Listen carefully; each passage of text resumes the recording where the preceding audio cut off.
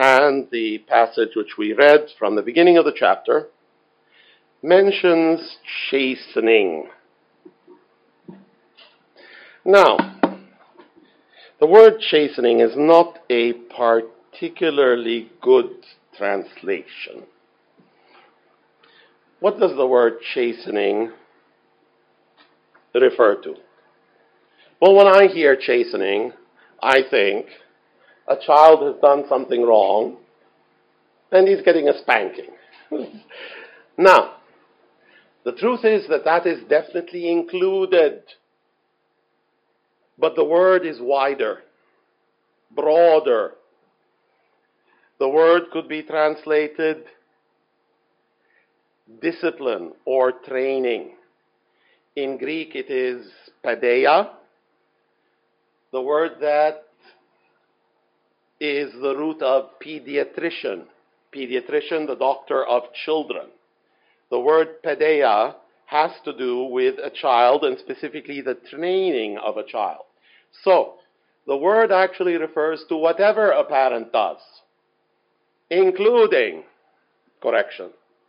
But whatever a parent does to train, to cultivate, to educate, and correct children so that they will grow up as they should, so that they will develop and mature. And you could broaden it perhaps even a bit more as we're trying to understand it properly. Think of not just a parent, but think also of a teacher. And I'm going to extend it somewhat and say, think of a drill sergeant. When a person joins the army and they go through a period of several weeks, which I believe is referred to as basic training. And they have, usually they call him a sergeant, they have a drill sergeant, they have someone who is responsible for getting them in shape so that they can be a good soldier. So, this is what is referred to as chastening. The word occurs between verse 4 and verse 11. In our reading, it occurs 9 times, if I'm not mistaken. The Lord trains. The Lord trains His children. Now, right away, this idea that the Lord trains His children, and it does include correction, but as I said, it's broader. Right away, it tells us that three ideas that sometimes people have are wrong. What do we understand right away when we speak of the Lord's training, when we speak of the Lord's discipline? What do we understand right away is false. There are some people who preach a teaching referred to as sinless perfection. What is sinless perfection? Sinless perfection is the idea that once a person is saved, that right away in this world he becomes perfect. Now, of course, we're accepted in the Beloved, and His blood covers our sin. His blood covers our sin. But sinless perfection is not that we are accepted before God in the Beloved. Sinless perfection is that I become practically perfect the moment I'm saved. Not true. Not true. Several places in the Bible, but if we just stick with our passage, if a believer becomes sinlessly perfect when he is saved, then why is there any training anymore? Why is there a need for it? Another idea that is false. Some people say that since a believer is saved, truly saved, really saved, and permanently saved, if he has received the Lord Jesus with repentance and faith in a biblical manner, some people say that he can live like the devil, that he can live a loose and sinful life, that he can turn on all the ACs. Excuse me, that's between parentheses. Cesaris, let's turn it on just a little bit, لأنه شوب. إذا بدك هيك بتزيح شوي على الحيط. It's already turning on its own. Leave it. La, don't turn it off. Turn it on. Keep it on for a little bit. All right, let's come back to what we were talking about. Some people think that a person can be saved, and since I'm saved, I can live a life which is sinful. I can live a life in which I do whatever I want because I'm saved. There is a training of the Lord which includes correction. So yes, I can think that I can do that, but I will deal with the consequences thereof. All right? There will be consequences. Not loss of salvation, but there will be consequences. Another idea that is false, and once you talk about God's training, it is evident that it's false, is the gospel of prosperity. The gospel of prosperity says that when you're saved, that instantly buckets of blessings come upon your head, material blessings. All right? Now, spiritual blessings, not just buckets, reservoirs, an infinite amount. But there are people who teach and preach that when you're saved, all right, shortly thereafter you should have 3 houses, 5 cars, 2 helicopters, and an aircraft carrier. As if there is no hardship, as if there is no difficulty, as if there are no challenges, as if there are no hard times. This also is not true. We could refer to several examples in the Bible and see the Lord dealing with his children in ways that are beyond. Let me put it this way, although this is a bit of a stereotype, a bit of a generalization. All right? What's the difference between a father and a grandfather? If you will, a father shows up with the rod. A grandfather shows up with candy. All right? Now, the Bible, I know that that's a generalization and in some ways is inaccurate and misleading. Is misleading. It's not true that fathers only bear a rod, as if they never give candy. And maybe grandfathers as well, But God is a father. And when David sinned, there were consequences for his sin. The King Asa sinned. And the Lord sent the prophet and told him, the eyes of the Lord run to and fro throughout the whole world to show himself strong in behalf of those whose heart is perfect towards him. You've done foolishly, and from henceforth you will have wars. 2 Chronicles 16 and verse 9. And the Lord chastised the Corinthian believers for their sin. For this cause many among you are weak and sick, and some of you, in fact many, that's the word that is used, and many sleep. And many sleep. So, there are situations in which the believer deals with correction. But at the same time, not all training, not all educating is correction. And we should remember Job. What did the Lord himself say of Job? Job chapter 1 and verse 8. Speaking to Satan, the Lord says, have you considered my servant Job? There is none like him in the earth. He's a perfect and an upright man, one who fears God and hates evil. So the trials of Job were not like David sinned and the Lord was correcting him for his sin.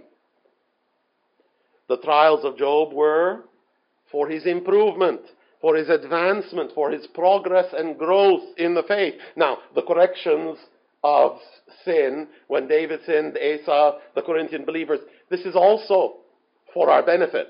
So in either case, it is for our benefit. Think about the thorn in the flesh. This was not the result of some particular thing that Paul had done which was wrong. Now, he said it was lest I be exalted, but it wasn't like he was exalted and the Lord was bringing him down. Protective, preventive, you might say. You might say when Paul was in prison, all right, it was because he had done wrong. I wouldn't think that is the right way of looking at things. And he said in Philippians chapter 1 that the things that have happened to me, his bonds, these have fallen out for the furtherance of the gospel. So that something that's difficult as far as one person is concerned is still something that the Lord can use for a blessing in a general way.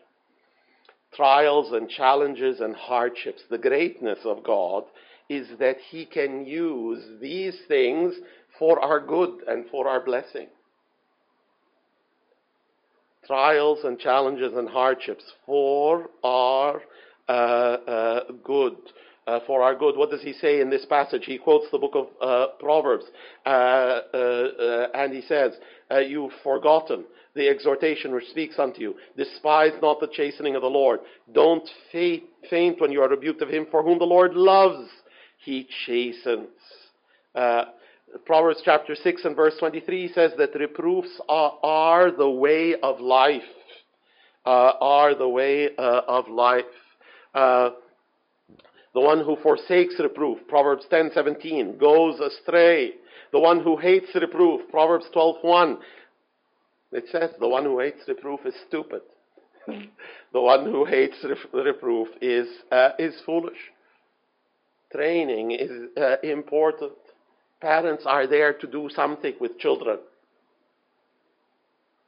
And that something is not always going to be greeted necessarily by children with acceptance. Whoopee, we need to do homework. We need to do our chores. No chastening for the present seems grievous. But athletes train. Training is hard, but it's needed. It's needed. Medicine doesn't always taste good. Now, Probably, if you look around, you can find someone old enough. I've heard people talk about this. Sister Adibi used to talk about it, and my dad used to talk about it. The medicine for malaria. What is it called? Quinine. In Arabic, they call it kina. And now those were, like old days. And since then, they figured out how to put some stuff in it, I think, that makes it taste good. But before the days of putting some stuff in it that makes it taste good, I remember Sister Adibi used to say, and my father used to say as well, it's so bitter. It is so bitter. But of course, your father, your mother, someone around who is older and more mature would say, yes, it's bitter, but it's good for you. But it is good for you. Now, there is training of the Lord. Now, what is required of us? What is required of us is not to despise this training. Not to despise this training. In our chapter, Hebrews chapter 12 and verse 5, despise not the chastening of the Lord. I mean, here's a parent working hard, a teacher working hard, a drill sergeant working hard. Doesn't always produce a good result because there needs to be a right response from the person being trained. To despise is a word that's actually only used here in the New Testament, and it means to esteem something lightly, not to give it its true worth, not to value it as you should, not to respect it. As an example, think of the Lord Jesus and think about Nicodemus coming to the Lord Jesus and telling the Lord Jesus what? Telling the Lord Jesus, we know that you're a great teacher sent from God. Not enough. insufficient, because the Lord Jesus deserved much more. And therefore, even though Nicodemus may have thought that he was showing respect, in fact, he was making light. In fact, he was not showing proper respect. He was not showing enough esteem. Do we despise the training of the Lord? I'd like to speak of ways that we can do that. Here are difficulties, here are trials, hardship, problems. Do you have any of those? I think in these days you certainly do. So, what should we do?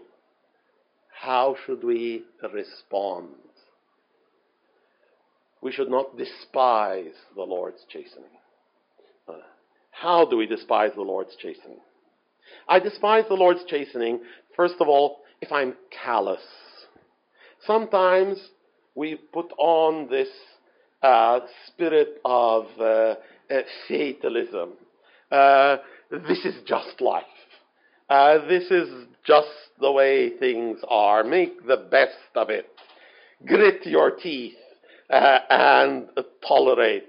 Tolerate. Now, there are people in the world who might think this way, but it is better to understand that this is the Lord's chastening and that He wants to work something in our life.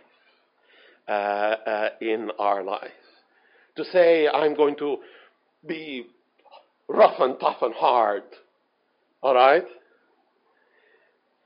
It seems like it might be, at least in some situation, a hardening of my heart towards the Lord, whereas what is needed more is for my heart to be tender towards the Lord. Oh, I'm going to be rough and tough. Seems to be empty of faith. Looking to the Lord and understanding that He is working.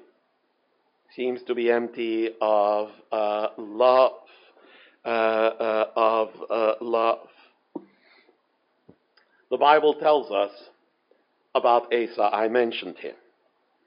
And I mentioned that the prophet came to him and told him that the eyes of the Lord run to and fro throughout the whole world, and He'll show Himself strong in behalf of those whose heart is perfect to Him. And you've done wrong, and you're going to have wars. So what did Asa do? He took the prophet and he threw him in jail. 2 Corinthians chapter 16. And after that it says, 2 Chronicles, chapter 16. And after that it says he oppressed some of the people. And then he got sick towards the end of his long reign. Towards the end of his long reign as king. And it says, in his disease he sought not the Lord, but the physicians. But the physicians. Well, we'll just have to deal with this the way that we can, in whatever resources that we can muster. What can we do? 1 Peter chapter 4 and verse 19 says, let them who suffer according to the will of God, let them commit the keeping of their souls to their rough, tough nature. Grit your teeth and bear it. Let those who suffer according to the will of God commit the keeping of their souls to Him in well-doing, as unto a faithful Creator. God is there. He is the Creator. He is the one who has all power. And He is a faithful Creator, committing my soul to Him. Job did not say, this is the way of the world, and I need to bear it. And I need to bear it. Job understood that the Lord was working. And when his wife came and told him, curse God and put an end to it, he said, this is foolishness. Shall we receive good at the hand of God and not receive evil? And not receive it from evil. The Lord is working. And we need to look to Him, not to some kind of fatalistic spirit. What else is despising? Complaining. Ever so common. Do you complain? I'm sure you do. Most likely, you complain a good deal. And most likely, I complain more. Sometimes you wonder, should we have some kind of complaining championship? Can we give people prizes for the one who complains the longest, the one who complains the loudest, and that kind of thing? Of course, very quickly we think of the people in the wilderness. One classic example, but actually, you could go back before then. You could go back to Cain. Cain complained that what the Lord gave him in the way of a punishment, that this was too heavy, that this was too great. Jacob at one point, this is a very interesting complaint. You've bereaved me of my children. Joseph is gone. Simeon is still in Egypt. Now you're going to take Benjamin away. And this is the very interesting part. All these things are against me. All these things are against me. I'm sick for a while. And I fret and worry. And I think, what have I done to deserve this? And why am I forced to deal with this problem while many others enjoy good health? I can think of many other people who could benefit from the Lord's training and hardship, and I can think, Sister Vera, maybe if the Lord gave her some challenge that would help her, Sister Diana, if the Lord gave her some hardship to overcome. But me, I'm practically perfect in every way already. I am rich and increased with goods, and I have need of nothing. Nothing. Murmuring, complaining is wrong. The Lord smote two of the children of Aaron because they burned the wrong kind of incense on the altar of incense. And Moses said to Aaron in Leviticus chapter 10, the Lord has spoken, saying that he will be sanctified in those who come nigh unto him. And the Bible tells us that Aaron held his peace. Held his peace. The Lord came to Ezekiel chapter 24, and told him, your wife is going to die, and you are not going to mourn for her.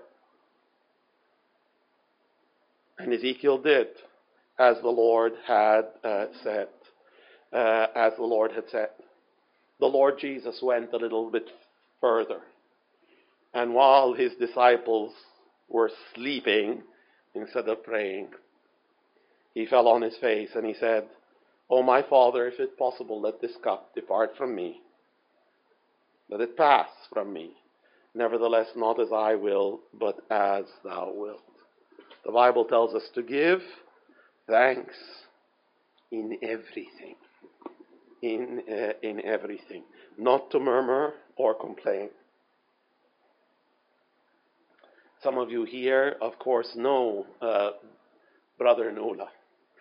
أخ إبراهيم أنت بتعرف الأخ نولا بس من زمان يمكن قبل ما تعرفه ما بعرف إذا التقيت بمرته للأخ نولا الأخ نصرة. I remember when Sister Nusra was sick with cancer and she passed away. It might have been 1976. Our dear Brother Nula was such a sincere soul. And when his wife passed away, you could feel it from the heart. He was not just saying it with his lips. The Lord has given and the Lord has taken away. Blessed be the name of the Lord. الرب قد أعطى والرب أخذ وليكن اسم الرب مباركا. ومثل ما قلت طبعا الرب بيعرف بس يلي بيعرفوا دايما كانوا يقولوا عنه من القلب الكلام وليس من اللسان فقط. Murmuring and complaining is so easy. So easy. And a lot of the time, We excuse it, and if someone were to tell us that's sin, we would say, no, it's natural. No, the Lord doesn't want us to do what's natural. He wants us to do what's supernatural. To murmur is to despise God's training. To deal with God's training in a careless way is to despise it. To despise it. James chapter 1, verse 22. Be ye doers of the word, not hearers only, deceiving your own selves. For if any is a hearer of the word, but not a doer, he's like a man beholding his natural face in a glass. For he beholds himself, and he goes his way, and straightway forgets what manner of man he was. A kind of carelessness. A kind of carelessness. There are times when we are like Felix. Remember Felix? What does the Bible say of Paul standing before Felix? The Bible tells us that Paul reasoned of what? Of righteousness, is it? And temperance, judgment to come. And Felix trembled. And then he found a way to do what? To kind of ignore it. All right? Go your way. When I have convenient time, I will send for you. All right? Looking at your face in a mirror, walking away, James chapter 1, and immediately forgetting what you saw. Immediately forgetting what you saw. A kind of lack of somehow seriousness. In the book of Haggai in chapter 1, the Lord rebukes the people and he tells them, you're dwelling in houses which you have built. You've been very concerned about your own houses, but my house is a wreck. My house is a ruin. And you wonder why you plant and you don't harvest. You wonder why you gather money and then you put it in a bag as if it has a hole in it and the money disappears.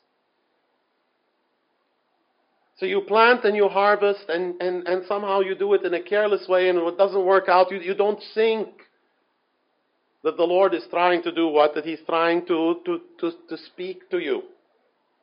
That He's trying to deliver a message to you. Psalm 139. What does the psalmist say? Search my neighbor. Oh God, no, search me. Know my heart, try me, and know my thoughts. Lamentations chapter 3 and verse 40. Let us search and try our ways and turn again to the Lord. Let us lift up our heart with our hands unto God in the heavens. Micah chapter 6 and verse 9. Hear the rod, and who has appointed it? David led the people in bringing up the ark, but when they brought up the ark, they didn't bring it in the right way. It was supposed to be carried by the priest. He put it on a cart. And then what happened was the oxen stumbled and the cart was about to turn over, and someone put his hand on the ark and the Lord smote him. And David was very angry. He practically dumped the ark by the side of the road. There was a house of someone there called Obed-Edom, and he put the ark there. And then he heard that the Lord blessed the house of Obed-Edom. And then David said that it's our fault. It's our fault because we did not do as God has commanded. And now we will go and get the ark and we'll get it the right way as God has commanded. But at first the response was careless, you might say. We despise God's training when we forget that this training can lead to very special things. In our text, verse 11 says that afterwards it yields the peaceable fruit of righteousness to those who are exercised by it.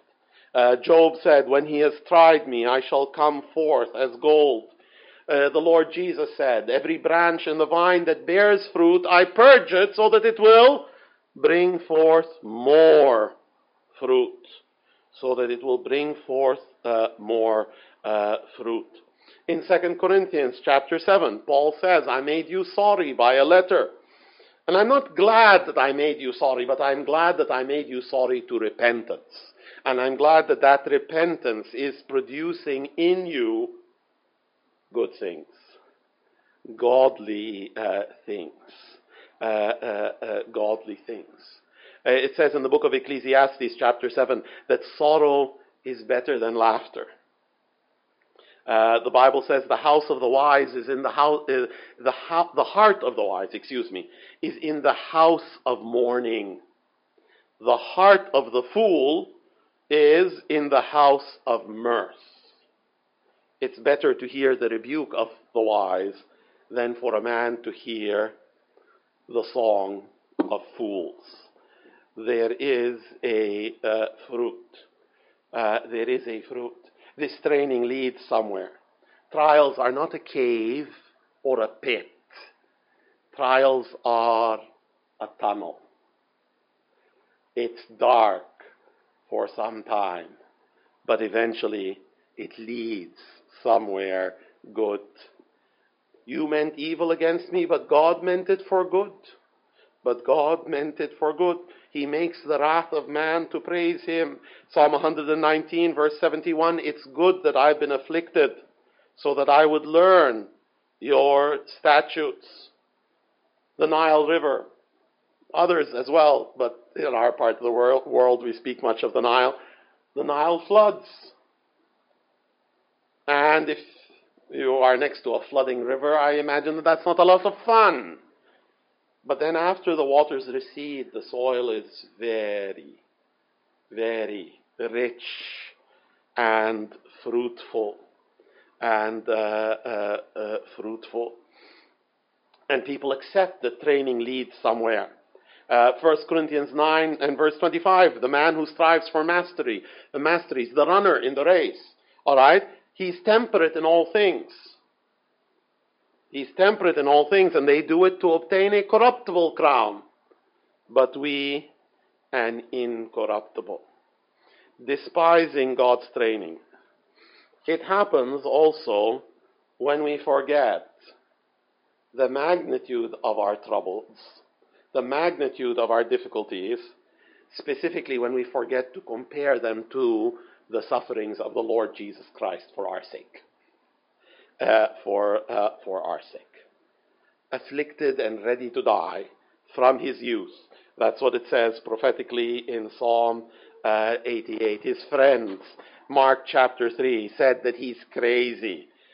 His mother and brethren, also in Mark chapter 3, seem to agree with that.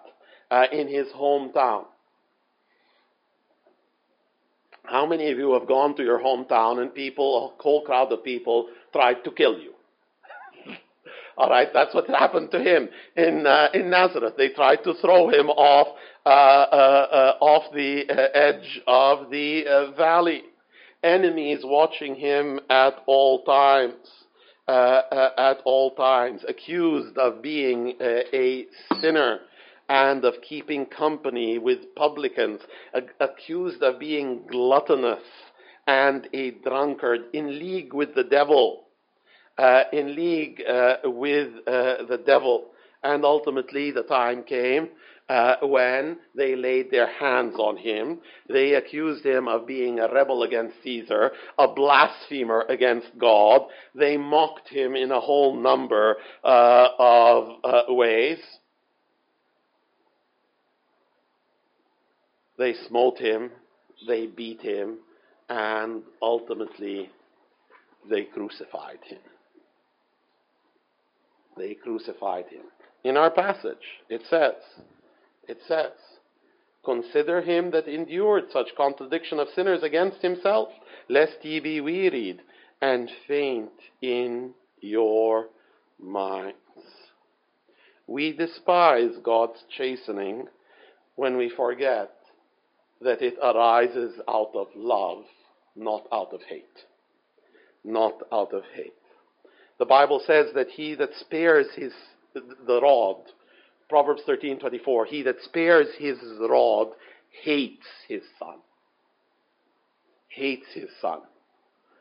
But he that loves him chastens him betimes. In other words, chastens him promptly. As many as I love, I rebuke and chasten. As many as I love. As many as I love. Jesus loved Martha and her sister Lazarus and Mary as well. And so when he heard that Lazarus was sick, he went right away. No, he didn't. He didn't go right away. Because he wanted to torture them. Because in some sadistic way he derived pleasure out of their grief. The Bible tells us that when he went, he groaned within himself. And then when he saw them crying, the Bible tells us that Jesus wept. And yet he waited that time. And he allowed Lazarus to die. And he allowed them to experience that difficulty. Not because he hated, but because he loved. In all their affliction, he was afflicted. The Lord has loved us with an everlasting love. The Bible tells us, keep yourselves in that love. In that love. The Bible tells us that we need to comprehend with all the saints what is the breadth and the length and the depth and the height of the love of Christ, which passes knowledge. Which passes knowledge. We despise God's training when we despise God's trainees. Remember what the people of Malta said when they saw the snake fasten itself on the hand of Paul the Apostle? No doubt he's a murderer. Oh, if only every murderer were like Paul the Apostle. If only we had more murderers like that. No doubt this man is a murderer, whom even though he has escaped the sea, vengeance suffers him not to live. Not to live. Job's friends. May God forgive them. It's your fault. It is your sin that is the direct cause of what is happening over here. Sometimes you think of what could have been said. How many times do we say the good things or the best things? Job, you are our brother. We know that you love the Lord. More importantly, we know that the Lord loves you. We do not know why God has allowed these things to come upon you. But we know, we trust that He has a purpose. We are coming here to be with you. We are coming here to mourn with you. We are coming here to cry with you. We know that soon God will comfort your heart and that He will bless you. And if we are with you in your sorrows, perhaps we will be with you also in your blessings. He will be glorified and He will lead you through. How many times do we say or do we think the thing that is right? Who sinned? Is it him or his parents? So that he's born blind? And the Lord Jesus says,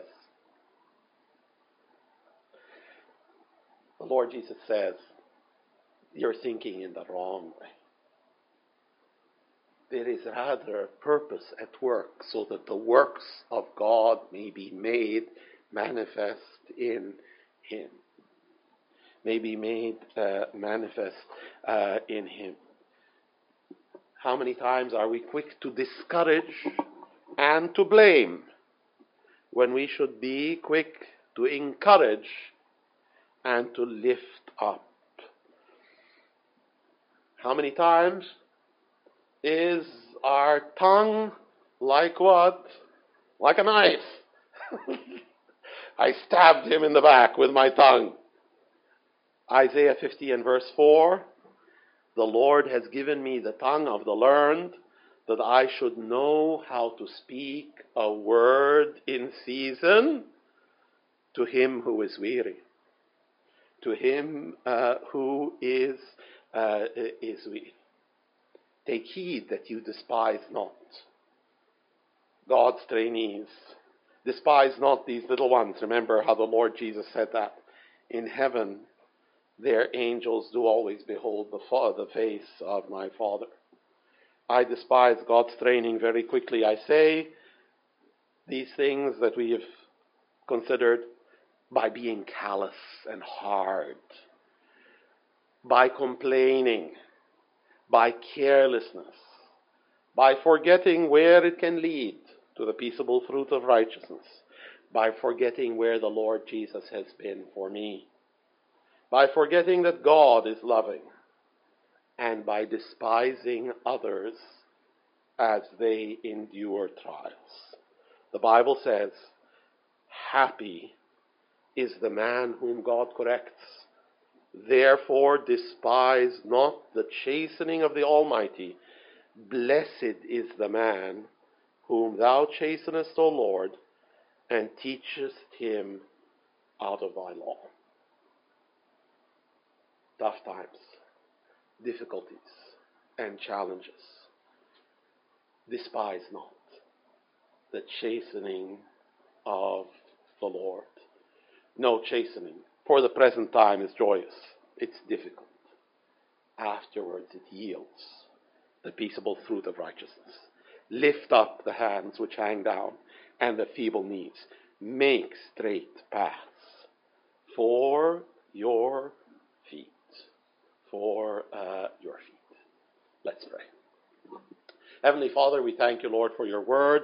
We thank you for your truth. We thank you, Lord, because what was said of old in the book of Proverbs, what was said by Solomon, applied and was directed to these Hebrews around 1,000 years later. And what you say to people of old is directed to us as well, because you are a living God with a living word. And so we pray that you would help us as we face difficulties and challenges, not to despise the chastening of the Lord, not to be faint when you are working, to know that the Lord loves